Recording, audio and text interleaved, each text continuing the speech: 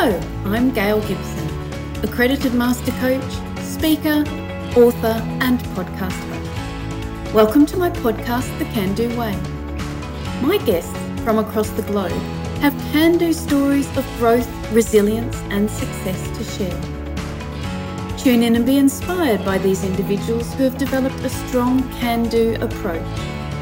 Each one of their stories is unique. Each one of their stories has a key message.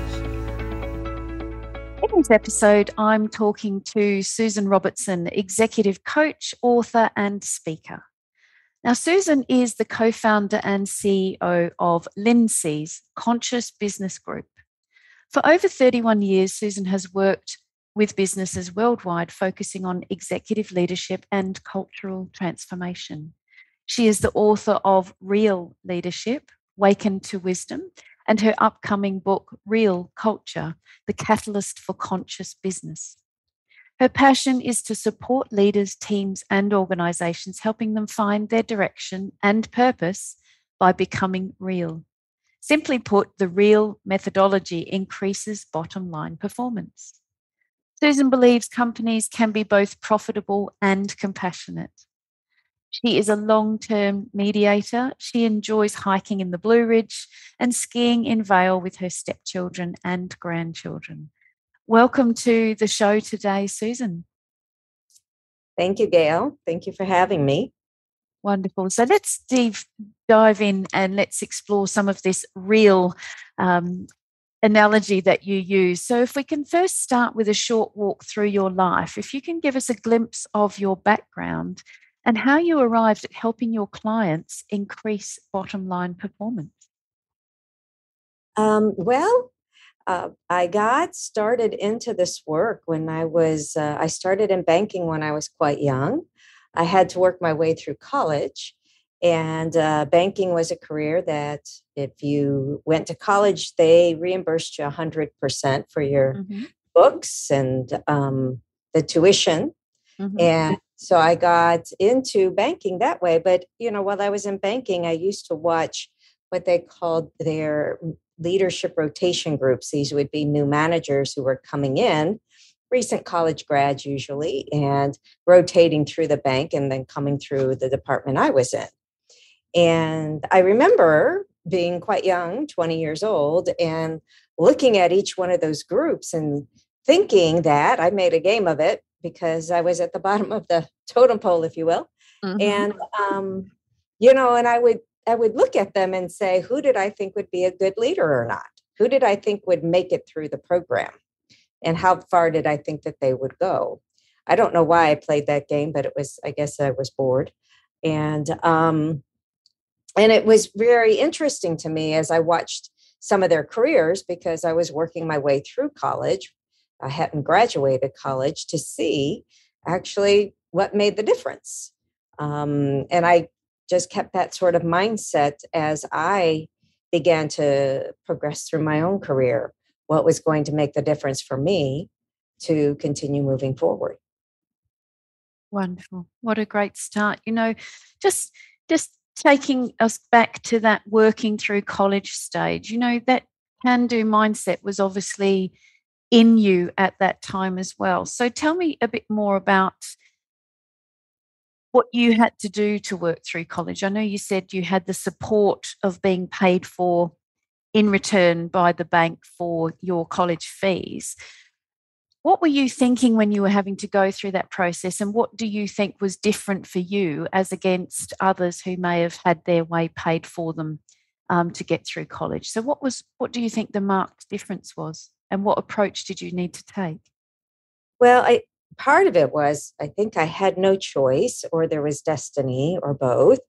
I grew up, at the time, I experienced homelessness, I experienced poverty, physical, sexual abuse. And so when I say I feel like I didn't have a choice, in some ways, it was everything I needed to do to get out of that kind of condition of my life and to do something else, because I didn't want to repeat that in my life. And I didn't, I can remember feeling like I will never be poor again. And to me, looking at what it would take, it meant getting a college education and making sure that I could take care of myself, because, my family was such in dire straits as I grew up in high school, from grade school through middle school through high school. And so in that way, it was just, yes, it was can do. It was, yes, I can get out of here. I can create something different because I have to, because I knew what the other choice was, which was I wasn't going to repeat what I was living.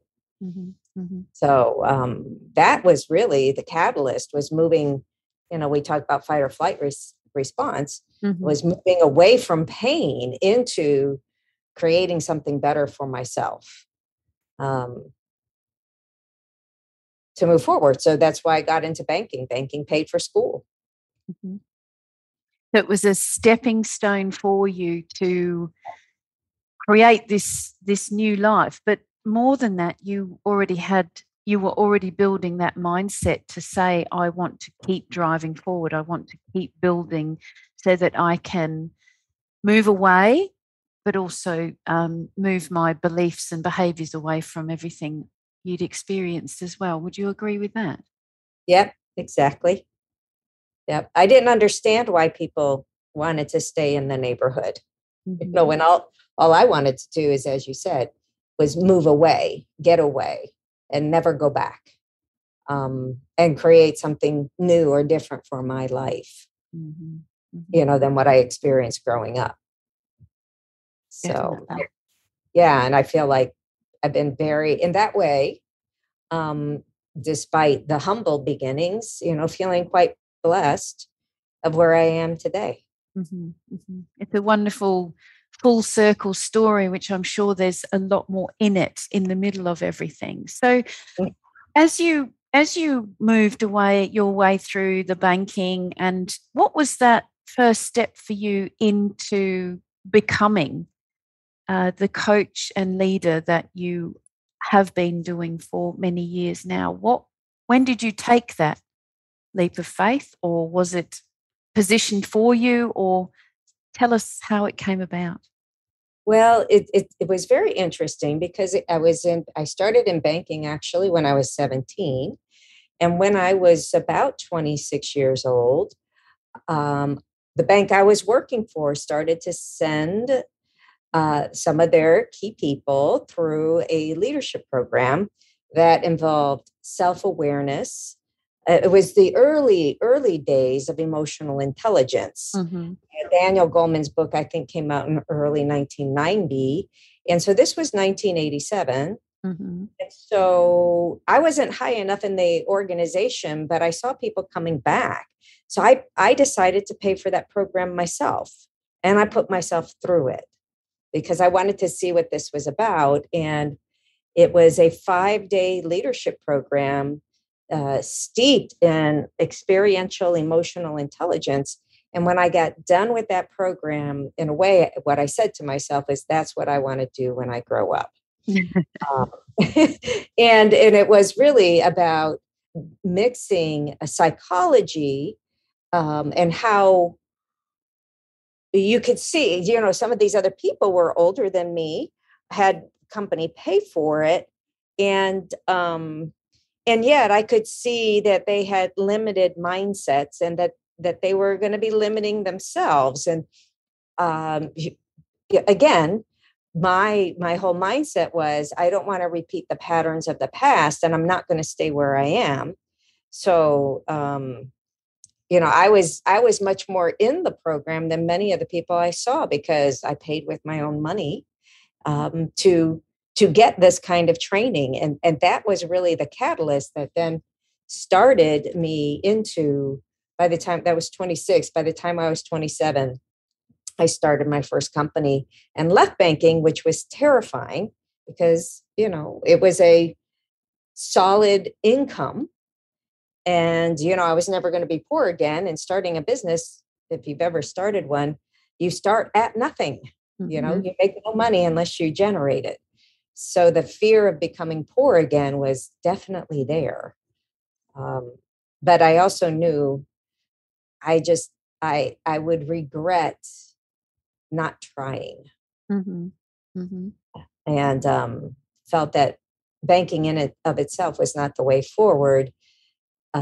Helping people break through their limitations, because in the end, that's what I saw, that what I was doing was breaking through my fears and limitations. And it didn't matter where you started. There were lots of people in that program that had gone to big schools like Yale and Harvard, and they had the same fears I did. And that was a really good eye opener for me. And I thought, you know what? If I can do it, I can teach other people to do it. Mm-hmm. Mm-hmm. I love that you said, you put yourself through this program and you were obviously fully self-aware by being present in the moment, because you were soaking up all of the learning that you could take, and you were realizing in yourself that this is exactly what you wanted to do. I just wanted to question the part where you said you had a real deep sense of purpose that you felt because you were paying for it, because it was self-generated. It was a different experience for other attendees on the program. So are those other attendees, have those types of people become your clients today to help them move through and become more conscious in their leadership journey? That's a really good question. Yes. Just last week, I was facilitating a 5-day workshop Mm-hmm. of very deep self-awareness, self-management, breaking through barriers, what holds people back. And it was a group of C-suite Mm-hmm. executives, right? Mm-hmm. And yet they too still had opportunities to I don't know, take a stand, speak up more, um, not be afraid that if they decide to do something different, they can, Mm-hmm. rather than always, uh, it, companies want executives and leaders who are flexible, adaptable, and agile. Mm-hmm. And yet, if you make a mistake, then all that flexible, adaptable, agile stuff goes out the window. Mm-hmm. And, so how can we help? How could I help people move beyond that fear and learn how to stand in their inner strength to push forward when they really believed in something? Mm-hmm. So, Mm-hmm. yeah, I meet with people like that a lot who are in really high positions, Mm-hmm. and yet they still think that they have areas that they could expand upon, and then also offer the same thing, offer that kind of growth to other people and become mentors and coaches to other people, Mm-hmm. in their own organizations. So, yeah. Yeah, I was just really curious, because I thought, how then do you feel that the results that you help these leaders achieve, how does it elevate their um, idea or that whole act of responsibility? So them taking accountability for following that path and really living and breathing that sense of purpose in the work that they do and with the teams that they work with as well. Again, another good question. And one of the things I often ask people is like, is your purpose to generate more profit and to increase the margin? Is Mm-hmm. that what really brings you joy and happiness and energy? And to a person, they'll say no. But what really gives them joy, energy, and passion is watching and developing other people. Now, part of that is, as a leader, they have to let go of needing to control, and they have to develop other people. And they need to develop them in such a way that they themselves aren't needed. And the more that they are able to develop other people to the degree that they're no longer needed, in actuality, the better leader you become, you know, and you have more time to be more strategic, to be more creative, to really sit and think. And so I feel like what I teach people what to do is to set down their fear by letting it go. Mm-hmm. And when they do that, they empower others. Mm-hmm. Mm-hmm. And through that process, that to me is how exploration, risk-taking, engagement, inclusion, diversity, belonging, innovation, that's how it, to me, gets generated. And then through that process, it just easily, moves to the bottom line, because you have everyone aspiring and being inspired. Yes, love it, love it. And that's, I was running a masterclass yesterday myself with a fellow leadership coach, and we were talking about the growth mindset and working through about inspiring and being inspired by others as well, just what you were tapping into then, but that whole foundation of empowering others to become autonomous and to be able to be more strategic, align with their purpose and their goals, but also just, as you state, it's about being more conscious about who they are and how they fit into the whole mix. So it was just like, well, how can you do this by yourself? How can you create this idea of responsibility and really live it in your teams as well? Mm-hmm. Exactly. And it's a lot more fun, I think, when people stop being scared, Mm-hmm. right? Their confidence levels go up. And I don't mean confidence on the outward level, that inner confidence. What I often say is that the inner confidence of your own inner knowing, your inner wisdom, Mm-hmm. and you bring that to bear. There's less stress involved. Yeah. Yes. More fun, more creativity. Yes. I think you give room. We see people who make those transformations and they give themselves permission to have that room. That's that white space in their minds, isn't it? That they don't have to be fully cluttered and fully living in chaos all of the time. They actually are very conscious of what they are saying, their thinking, their behaviors and their actions. It really is transformative. Exactly. Yep. So tell me then, Susan, how did the name of Linceis come about? And could you tell my listeners what the word means? Because you shared it with me before we came on the call. Well, it was actually, again, one of those areas where I felt I had no choice. Originally, the name of my company was called Conscious Business Insights. Mm-hmm. And I was getting it trademarked because I really liked the word consciousness and I liked the word insights. Well, as I was down to my 30 days here in the United States, where they put it out for public, somebody mm-hmm. came back and they had, I don't know how they managed to do this, but somebody copyrighted the word insights. And I was like, shoot, wow. And it had already been approved. And I could have fought it, but it was sort of like I could spend $20, $30, $100,000 fighting that and win or lose. What was most important? And so, out of the three words, Conscious Business Insights, I wanted consciousness because it's mm-hmm. about transforming consciousness. Mm-hmm. I really like the word insight. So I began to look up that word in other languages. So Linceis, Linceis, Linceis, actually means to have keen insight, to have deeper insight to transform consciousness.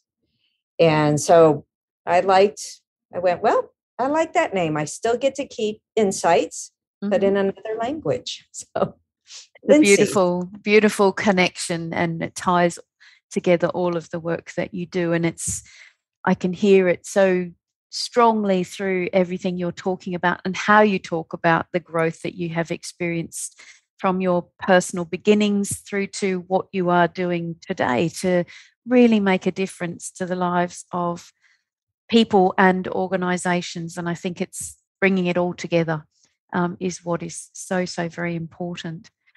Yes. So I wanted to ask you, in the introduction, I mentioned that you love to go hiking and you like to go skiing and you spend time with your family. So tell me, why do you prioritize well-being in your life, and how does it have an impact on you in the work that you do? Um, as an executive coach, and I'm sure you experience this as well, Mm-hmm. is that I travel a lot for a living. And so physically, that's really demanding. I've been a meditator since I was 12 years old. Mm-hmm. I'm also a yoga teacher.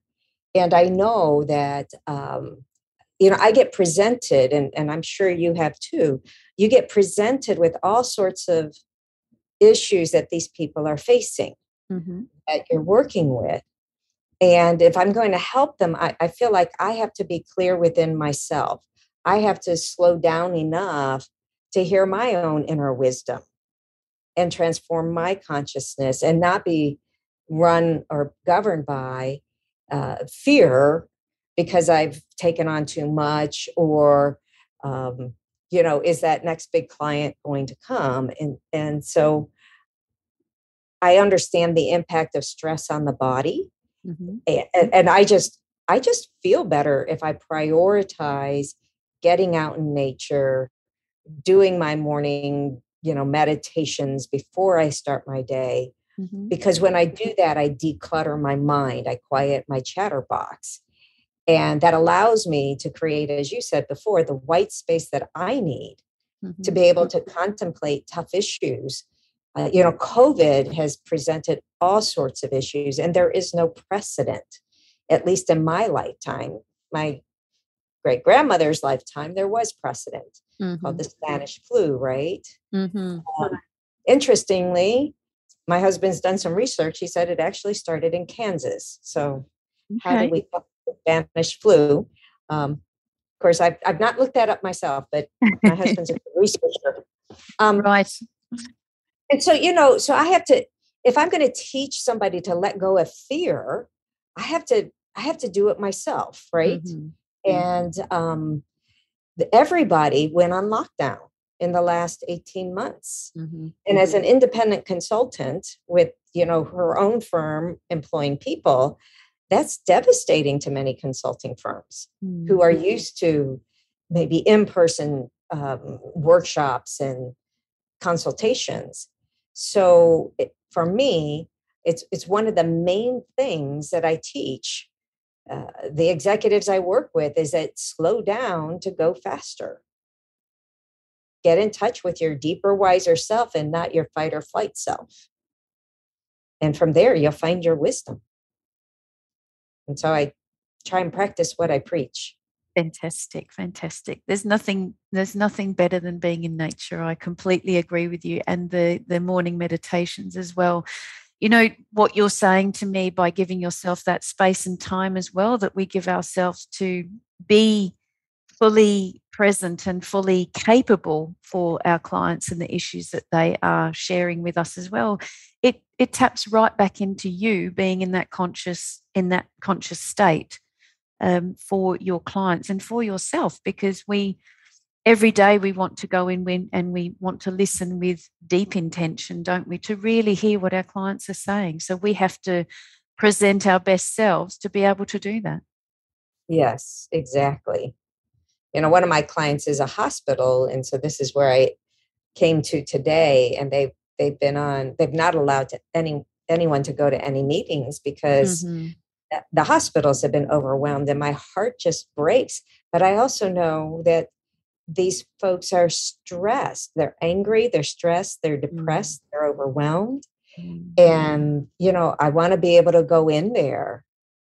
And probably the best thing I'm going to be able to do is compassionately listen and then help them transform all those feelings, Mm-hmm. Mm-hmm. to be able to let that go, to help them free themselves up, Mm-hmm. because what they're seeing is devastating. Yeah, day You to know, day, isn't it? It's relentless. It's still very prolonged for us all, and especially in the frontline services, they are seeing the worst of it all. yeah, Yeah, tough times, but that's why you do what you do, to work your magic and bring that time and space to the people who need you most. So, Yeah. Susan, could you share with my listeners 3 can-do tips for inspiration or motivation? Well, I think the first thing that I would share is it's the airplane analogy. Take time for yourself. Put your mask on first, Mm-hmm. because if you don't take care of yourself, then you're not going to be in a position to take care of someone else. And whatever your meditation is, if that means going for the run in the morning or literally doing your yoga or your meditations, that's one of the most important gifts you can give yourself, is that time out. And I'm actually talking about more like an hour. Mm-hmm. You're really setting aside time where you've decompressed and you've silenced the chatterbox and you've gone into the, what I'd like to call the no mind, no space place, Mm-hmm. and moving past any of the concerns so that you can open up. So that would be one thing. But then to do that, the second thing is persistence. And I don't like the word discipline because most people have a negative reaction to it. Mm-hmm. And people always ask me, so even the group asked me last week, so how often do you meditate? And I said, I will tell you, I meditate every day. But that doesn't mean I actually do it. But that's my aspiration. And that's what I affirm to myself. Mm-hmm. And so I do it more often than not. And then if I've missed a day or two, I begin again. So persistence, commitment would be the second thing. And then a third thing would be, I would have to say, is forgiveness, because each of us make mistakes. We don't always get it right. And if we are gentle and compassionate and kind with ourselves, we'll be able to help others do the same, particularly those leaders. If we're out there either leading 100 people, 1,000 people, 20,000 people, we'll bring that kind of presence to the people that we are working with. Mm-hmm. And those kinds of things, when people see somebody who is centered within themselves because they focused on their psychological, emotional, mental, spiritual, energetic well-being, they're persistent at it, and they've forgiven themselves for making mistakes. When people see leaders like that, we're inclined to see them as human, Mm-hmm. and then we're inclined to connect and follow and become inspired. Most definitely. Beautiful, wonderful 3 tips. Looking after yourself, making that commitment, and forgiveness as well. Beautiful, and ties it all together for us. Before I ask you the last question, Susan, I wanted to say, when is your next book coming out, Real Culture, the Catalyst for Conscious Business? It is actually coming out in January. Mm-hmm. It was supposed to come out last year, but I've held it on my bookshelf because there was one chapter I didn't like. So Okay. I've been picking at it, and I finally feel like, okay, we're good to go. So I talked to my publisher yesterday and I said, January, let's launch it. Good, good. Start the year in a brand new way and lead from a conscious year to get started. So thank you for that. I'll be looking out for that on those online platforms. So my last question for you, Susan, is why do you feel a can-do attitude is absolutely essential? Oh, first off, I can't imagine not having one.